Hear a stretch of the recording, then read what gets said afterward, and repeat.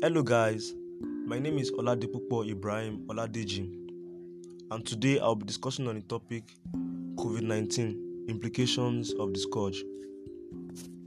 In December 2019, a clusters of pneumonia cases from an unknown virus surfaced in Wuhan, China.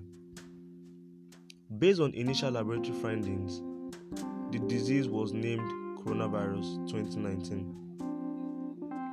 The outbreak has since then spread to about 196 countries and territories in every continent. While there are ongoing efforts to curtail the spread of infection, which is almost entirely driven by human-to-human transmission, it has accounted for over 90 million confirmed cases with over 2 million deaths. The scourge of COVID-19 continues to devastate lives and livelihood across the world. While the global community assesses the possible impact of the pandemic and commits to take actions, it is becoming evident that the consequences will be more pronounced in the weaker economy.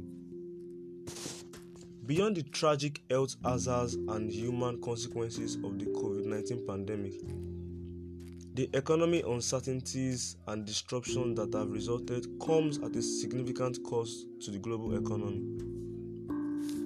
Also, the decision to close educational institutions and schools around the globe in an attempt to contain the pandemic has also led to a soaring number of children, youth, and adults not attending schools.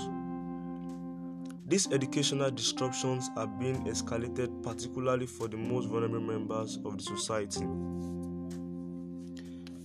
Due to the consequences pronounced on the weaker economy, actions such as reducing interest rates and cost of borrowing have been reduced.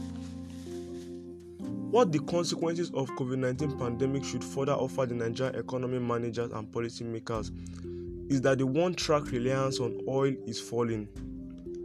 The only solution is to diversify alternative sectors such as agriculture, solid minerals, manufacturing, and service sectors should be further intensified.